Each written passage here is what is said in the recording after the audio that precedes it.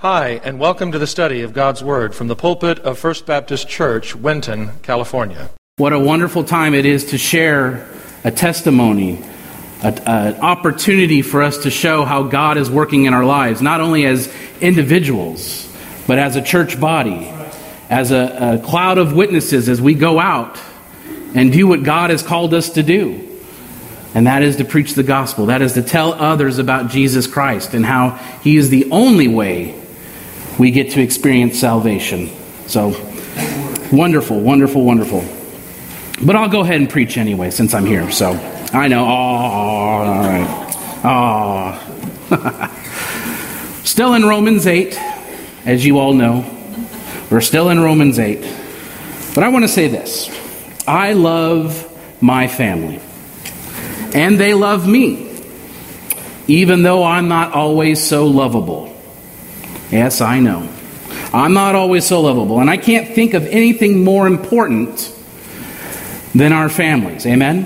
Right. Nothing more important than our families except one thing. And that is being a part of God's family. Being a part of God's family. And this morning we're going to focus on one of the most wonderful truths that we find in the Bible. The truth that when we receive Jesus Christ as our Lord and Savior, His Father becomes our Father. And we become a part of the family of God. But think about how you became a part of the family. Think about how you became a part of the family. Basically, there are only three ways that can happen.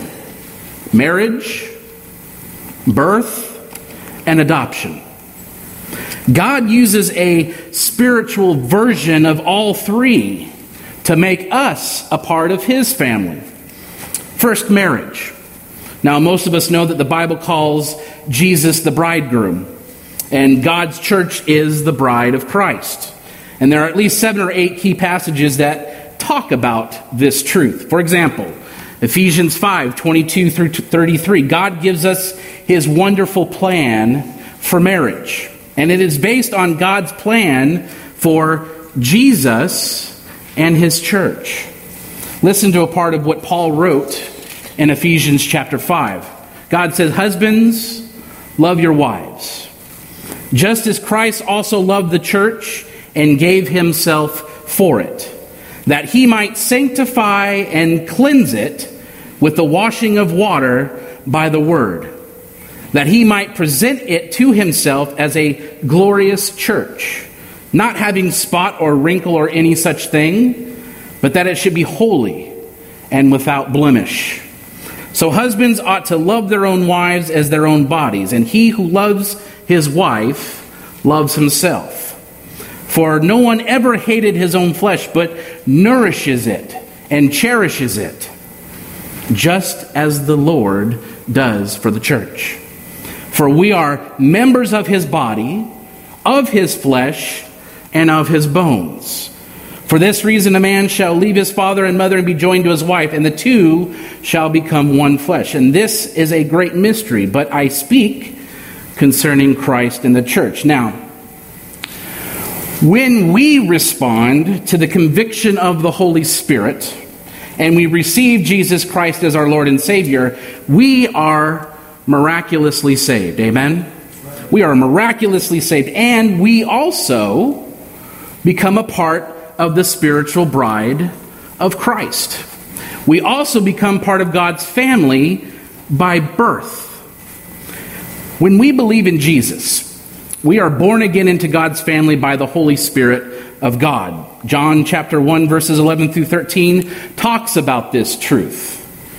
And he says this about Jesus. He says, "He came to His own, and His own did not receive Him. But as many as received Him, to them He gave the right to become children of God, even to those who believe in His name, who were born not of blood, nor of the will of flesh, nor of the will of man, but of God." Jesus also talked about this new spiritual birth in John chapter 3, when the Lord told Nicodemus, "Most assuredly, I say to you, unless one is born of water and of the Spirit, he cannot enter the kingdom of God. That which is born of the flesh is flesh, and that which is born of the Spirit is spirit. Do not marvel that I said to you, you must be born again. Now, when we trust in Jesus, we are spiritually born again. So we have two birthdays. Isn't that kind of cool? We have two birthdays. And this miraculous gift of new life is absolutely essential for salvation. Absolutely essential for salvation. And it always is the work of God's Holy Spirit. We also become a part of God's family by adoption. And we will cover this later on this morning. But Christians, I want you to know, we need to praise the Lord. We need to praise the Lord because we are a part of God's family. So, what does this mean for our lives? What does it mean to be a part of the family of God? Well, first thing this morning, it means that we become a home for the Holy Spirit. We become the dwelling place for the Holy Spirit. Everyone who receives Jesus Christ as Lord and Savior becomes that home for the Holy Spirit. And receiving the Holy Spirit is absolutely essential. Absolutely essential. And here's why. In verse 6 of Romans chapter 8, having God's Spirit take us from death to life. For to be carnally minded is death, but to be spiritually minded is life and peace. In verses 7 to 9, having God's Holy Spirit also makes it possible for us to please God. We talked about last week. How do we please God? We have faith. We have faith. Verse 7, because the carnal mind is enmity against God, for it is not subject to the law of God, nor indeed can be. So then, those who are in the flesh cannot please God. But you are not in the flesh, but you, referring to us, we are in the Spirit. But if you're not in the flesh, we are in the Spirit. And if indeed the Spirit of God dwells within us, and it goes on to say in the latter part of verse 9, having God's Spirit is also proof to us that we belong to Christ. And because if anyone does not have the Spirit of Christ, he is not his. In other words, Jesus Christ and his Holy Spirit go hand in hand. They go hand in hand. And you can't have one without the other. And if you have Jesus Christ as your Lord and Savior, you absolutely have the Spirit of Christ living within you. And God proved this to the missionary Russell Morse in the most difficult of circumstances. In the mid-1900s, Russell served the Lord near the border of China and Burma.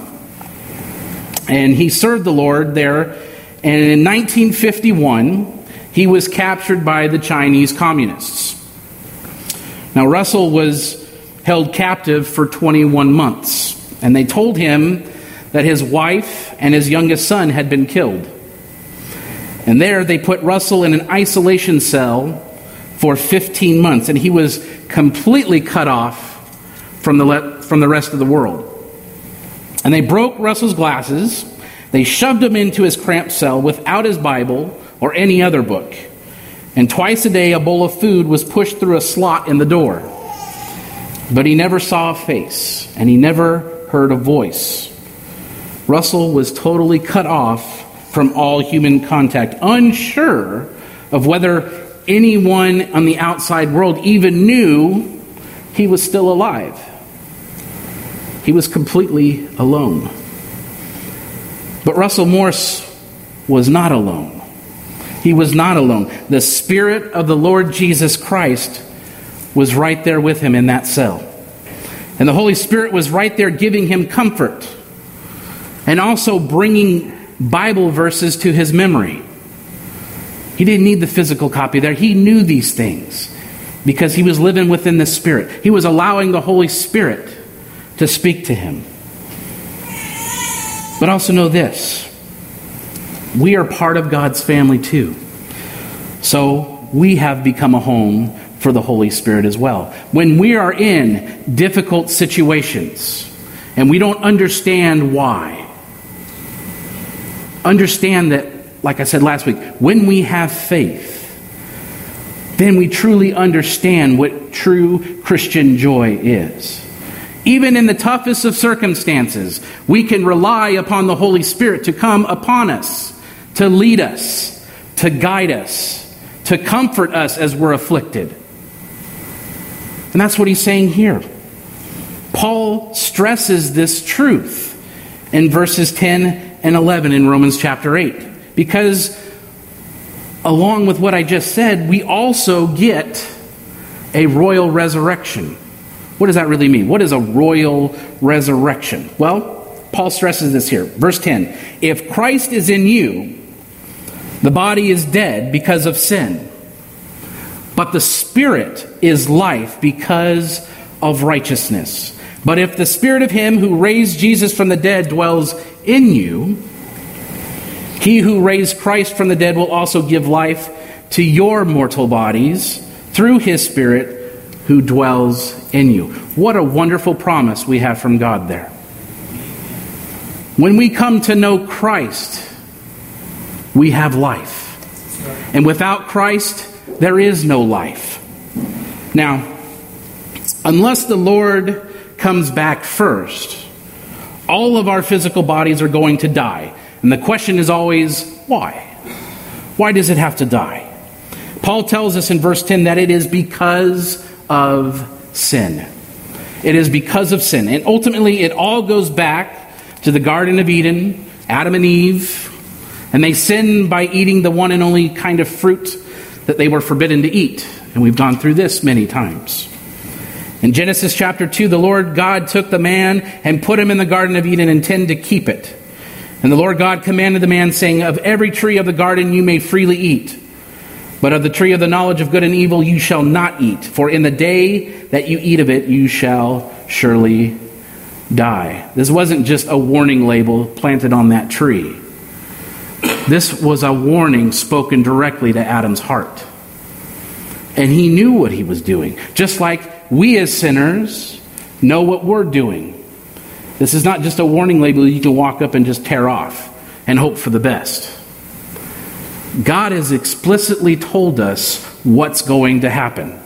So this is why our bodies die. Because we're sinners. And because of that sin, we are separated from those bodies. And from that time on, as we go through chapter 3 in Genesis, Adam and Eve disobeyed God. And they immediately died spiritually. They immediately died spiritually. And they began to die physically. And because of the curse of death fell on the world. And from that time on, everyone ever born was under that curse of death. We were also born with a deadly spiritual sickness that we call sin. We're born with it. That's why we never have to teach our children how to lie. Do we? It's always the question. I know it's with me. How could you lie? I never taught you to do that. Because it is in us already. We don't have to teach them to lie. We don't have to teach them how to be selfish. They get that naturally. And so did we. And our bodies are going to die because of sin. But Christians, you have to know this. God's Holy Spirit has already given life to our spirit. He has already given life to our spirit. And we have the sure promise that our physical bodies will rise again. Again in verses 10 and 11, Paul said, if Christ is in you, the body is dead because of sin, but the Spirit is life because of righteousness. But if the Spirit of him who raised Jesus from the dead dwells in you, he who raised from the dead will also give life to your mortal bodies through his Spirit who dwells in you. So, just as Jesus Christ was raised from the dead, our physical bodies will be raised from the dead as well. And they will be transformed into our eternal body. And it will be just like his. Good thing. I don't like the one I have now. Some of you are like, yeah, we don't like yours either.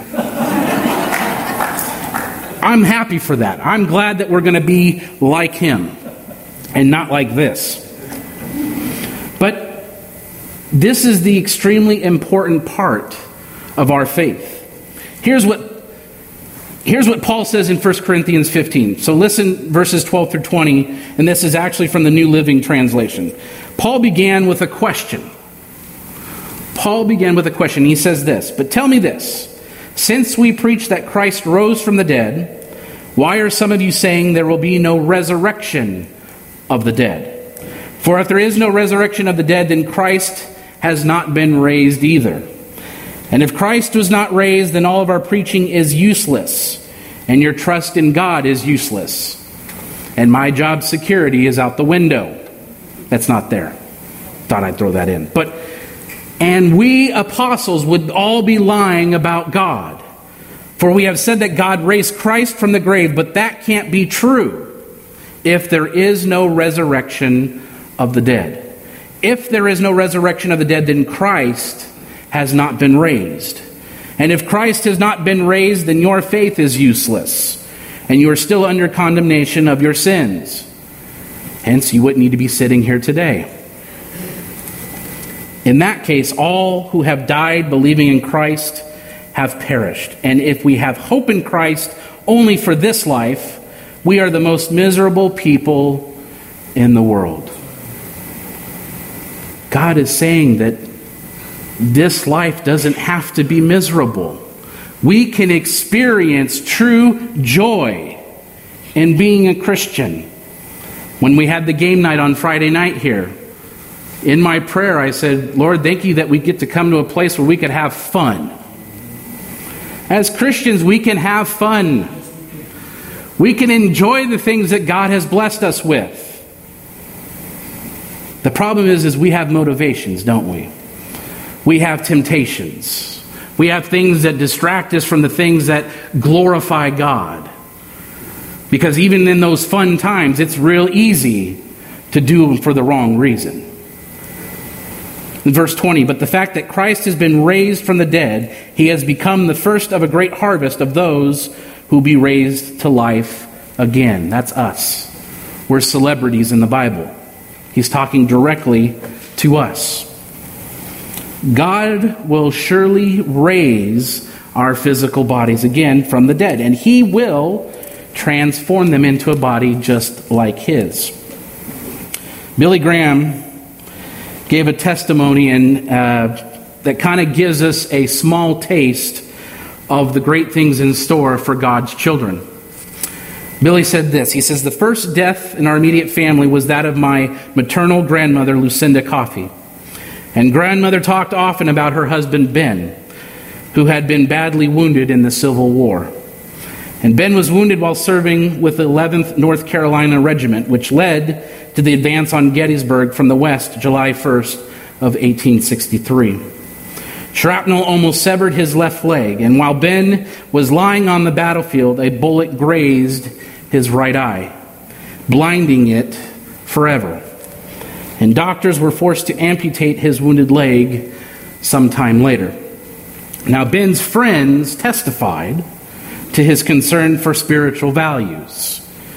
He says, "I never knew him. He died in 1916 at the age of 74. And when Grandmother Coffey died, I was in elementary school, and my sister Catherine and I were called out of school. The manner of her dying became a legacy of faith for our family," he goes on to say. "She had been very weak, but when she died, the room seemed to fill with a heavenly light, and she sat up in her bed, almost laughingly saying, 'I see Jesus. He has his arms outstretched toward me, and there's Ben. He has both of his eyes and both of his legs, and I see angels.' Then," Dr. Graham said, "she slumped over, absent from the body, present with the Lord. And just before she went to heaven, Billy Graham's grandmother saw her husband's spirit made perfectly whole. But one day Ben's body will be raised from the dead as well. And it will be perfectly whole as well. It will be a body like Jesus has right now. We will be like him, and we will live with him forever in heaven. But understand this. None of this happens unless we have the cross. None of this happens unless we have the cross. No resurrection without the crucifixion. No resurrection without the crucifixion. And no salvation, listen to this one, no salvation without the suffering of our Lord. Jesus did suffer. He died on the cross. But he rose again from the dead. And because of our faith in Jesus Christ, so will we. So will we. So Christians, we are a part of the family of God. So we also get that royal resurrection. But also know this. We also need to have a righteous response. Too often, as Christians, we have conversations with individuals. We tell them about Christ. And we say, you need to do this, you need to read this, you need to pray.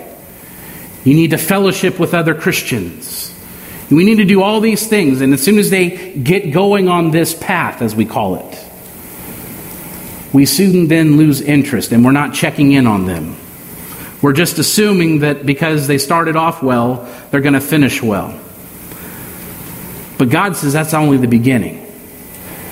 God says that we are to nourish those individuals. We are to come alongside those individuals and help them seek the righteous path. How are we going to respond to all that God has done for us? Paul shows us how we should respond in verse 13. But first, he shows us how we must not respond to God's goodness and grace. Verse 12 in the beginning of verse 13, he says, "Therefore, brethren, we are debtors not to the flesh, to live according to the flesh. For if you live according to the flesh, you will die." William MacDonald explained that we owe nothing to the flesh, or to live according to what it dictates. The old, evil, corrupt nature has been nothing but a drag. It has never done us any bit of good. If Christ had not saved us, the flesh would have dragged us down to the deepest, darkest, hottest places in hell. Why should we feel obligated to such an enemy? But in verse 13, why did Paul tell Christians, if you live according to the flesh, you will die? Was Paul talking about us losing our salvation? Many good and godly Christians believe that we can lose our salvation. And this is one of the verses they use to support that belief. But in every verse of Scripture, it has to be weighed against the whole counsel of God. And there are many scriptures that proclaim the eternal security of believers. As a church, we stand on principles and scriptures like John 3:36. He who believes in the Son has everlasting life. And he who does not believe the Son shall not see life, but the wrath of God abides on him. And in John chapter 6, Jesus said, "All that the Father gives me will come to me. And the one who comes to me I will by no means cast out. For I have come down from heaven, not to do my own will, but the will of him who sent me. This is the will of my Father who sent me, that all that he has given me I shall lose nothing, but should raise it up at the last day. And this is the will of him who sent me, that everyone who sees the Son and believes in him may have everlasting life, and I will raise him up the last day." God is laying out this promise for us. Those who believe in Jesus Christ will be saved, and they will have life. Not if, not or. It is a statement that is true and true and true. It's a given. If you know Christ, you have a relationship to Him, you will be saved. Jude chapter 1, verses 24 and 25 says this.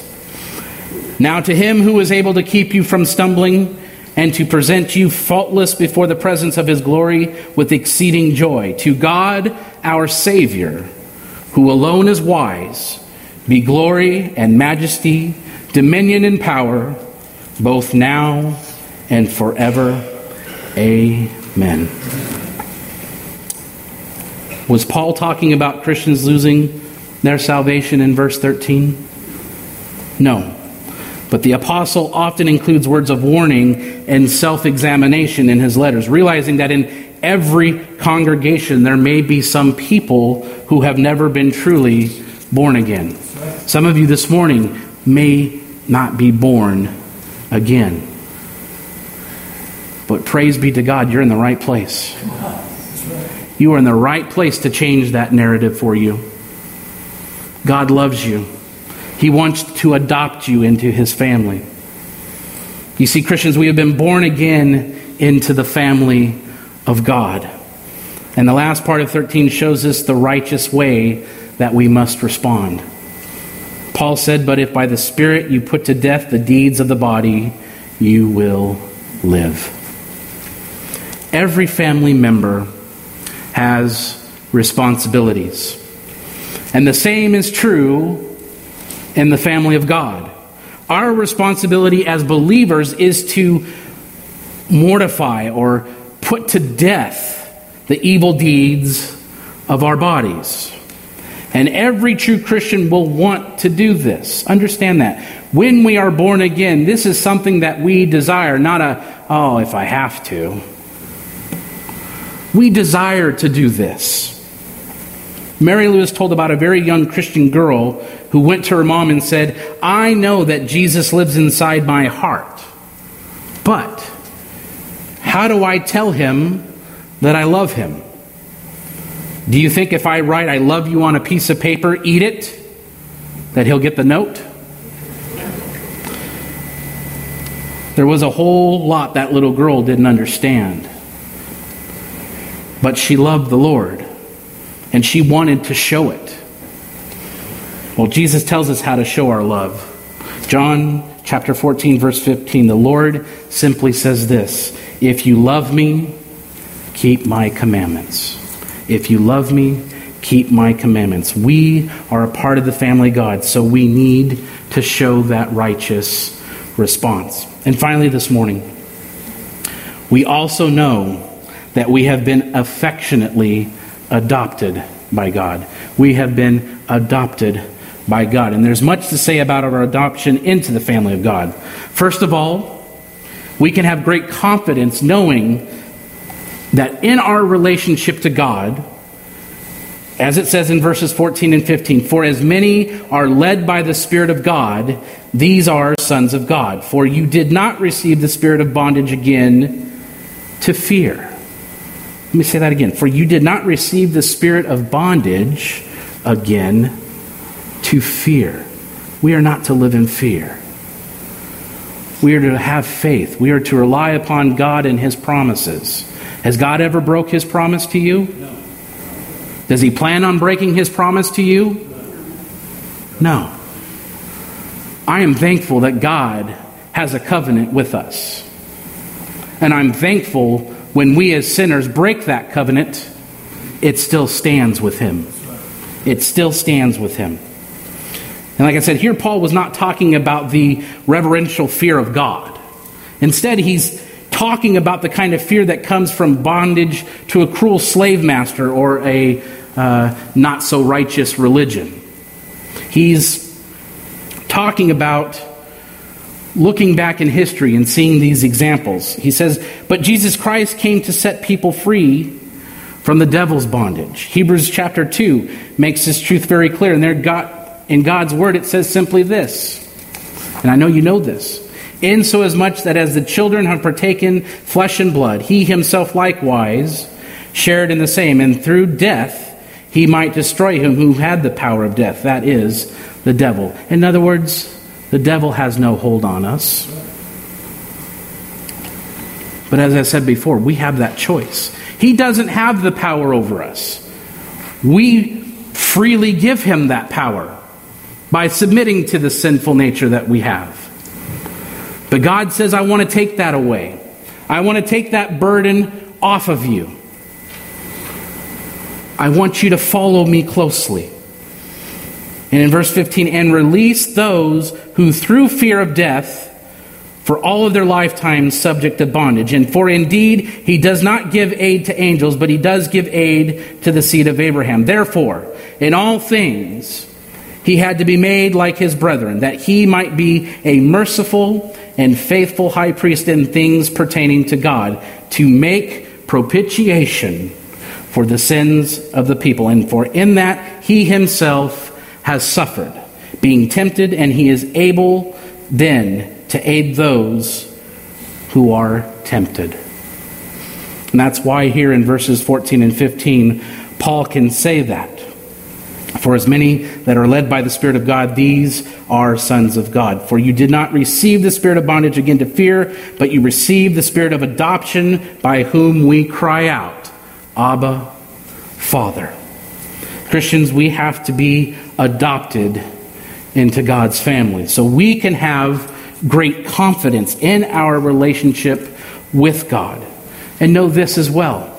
We have been chosen by God. In the last part of 15, God's word tells Christians, you receive the spirit of adoption, by whom we cry out, Abba, Father. Here, God's Holy Spirit is called the Spirit of adoption. And because he confirms that we have been adopted into God's family, and while all believers have also been born again by the Holy Spirit, God tells us that we have been adopted. I've never been so excited to be adopted in my life. We are adopted. And I'm glad, because it means we are chosen by God. We are chosen by God. The love of a parent for an adopted child is a very special, big kind of love. It is a very special kind of love. It says that my parents didn't choose me. And there were probably days when, given the choice, my mom would have said, no thanks. But God has the kind of love for us that he can look at us, warts and all, and still say, I choose you. I choose you. And then and only then we can be close to God. We can be close to God. When he adopts us, we become close to God. And in verse 15, we can be incredibly close to God because we have received that spirit of adoption, by whom we cry out, Abba, Father. And now this is an amazing and maybe even a shocking truth to some of us. That because of our relationship with Jesus Christ, when we approach the God of the whole universe, we aren't required to say things like, oh, most holy and magnificent Lord of God of the universe, omnipotent ruler of all, King of all kings. Now, don't get me wrong. God always deserves our deepest devotion and our highest praise. Amen? But because of the spirit of adoption in our hearts, we can cry out to the Heavenly Father like he's our earthly father. Daddy. Daddy. Abba, Father. The cross of Jesus Christ gives us this amazing, miraculous closeness to God. It's beyond ordinary comprehension, but as you look in verse 16, the Spirit himself bears witness with our spirit that we are children of God. We have been adopted into God's family, and so we can be close to God. And we are also in God's care. Think about little babies for just a minute. The truth is they're not always that pleasant. Let me explain. Actually, I probably don't have to explain. We all know. They always seem to have something oozing out of them, right? But if they drool on us, spit up on us, or whatever, that's okay. That's okay because we love them.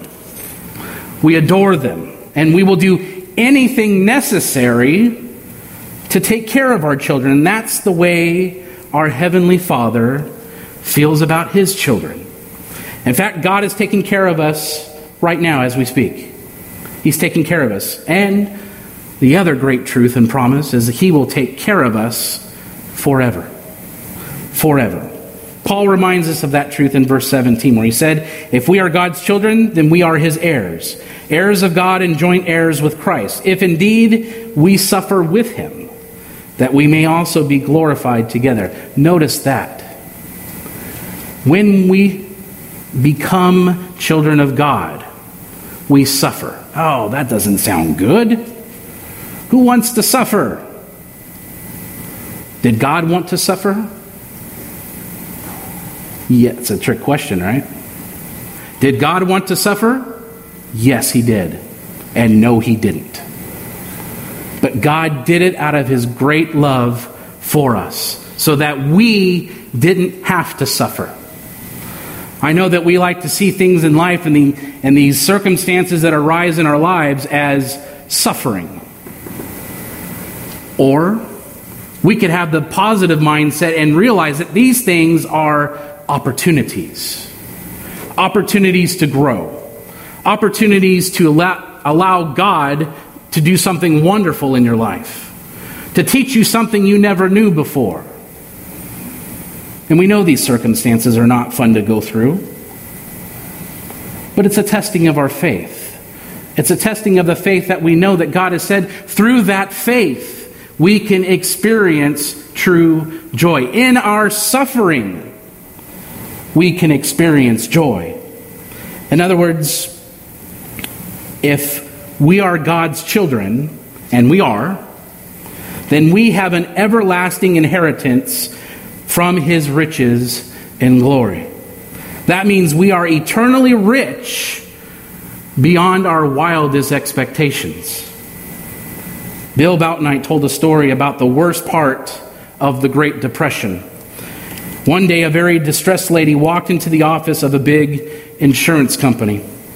And this lady didn't know how life insurance worked, and she very sadly told the clerk, "I'm afraid I can't keep paying the premiums on my husband's life insurance. He's been dead for 6 months now, and I just can't afford it." The amazed clerk called the manager. He looked over the policy and then told the lady that she would soon receive a check for $200,000. Now, in today's money, that's about $3.5 million. Imagine her shock. She almost fainted. I might have. But she had no idea how rich she was. And as Christians, I have a feeling that we don't know how richly blessed we are. Because as our human nature would implicate, we like to focus on the negative. We like to focus on the things that drag us down. But folks, God wants to take care of that for you as well. Again, we don't know how rich we are. Because we had no claim at all on this inheritance that God speaks of. But because of our Father's love and because of the cross of Jesus Christ, God is always giving us the best care of all. And I want to close with this morning as David's going to come and lead us in our time of benediction. I'm going to leave you with this. Thank God we are part of God's family.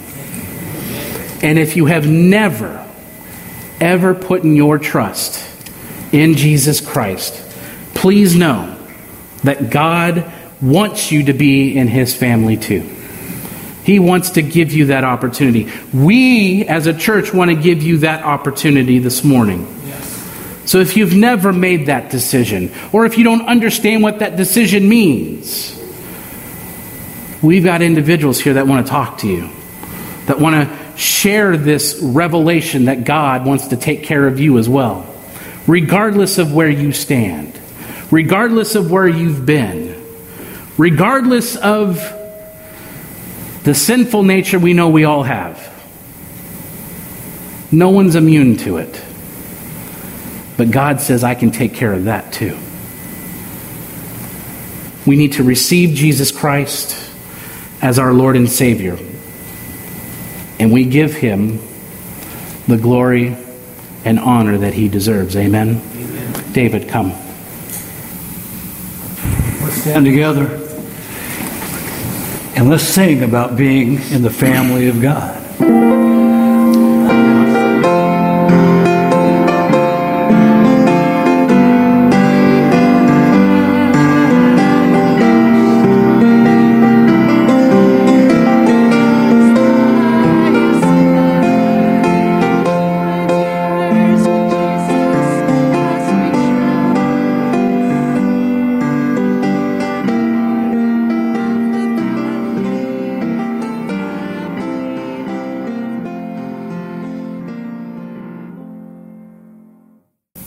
Heavenly Father, as we leave your house today, I pray that you open our eyes and our hearts to the opportunities to share the good news about who you are, what you are, and what you want to be for us.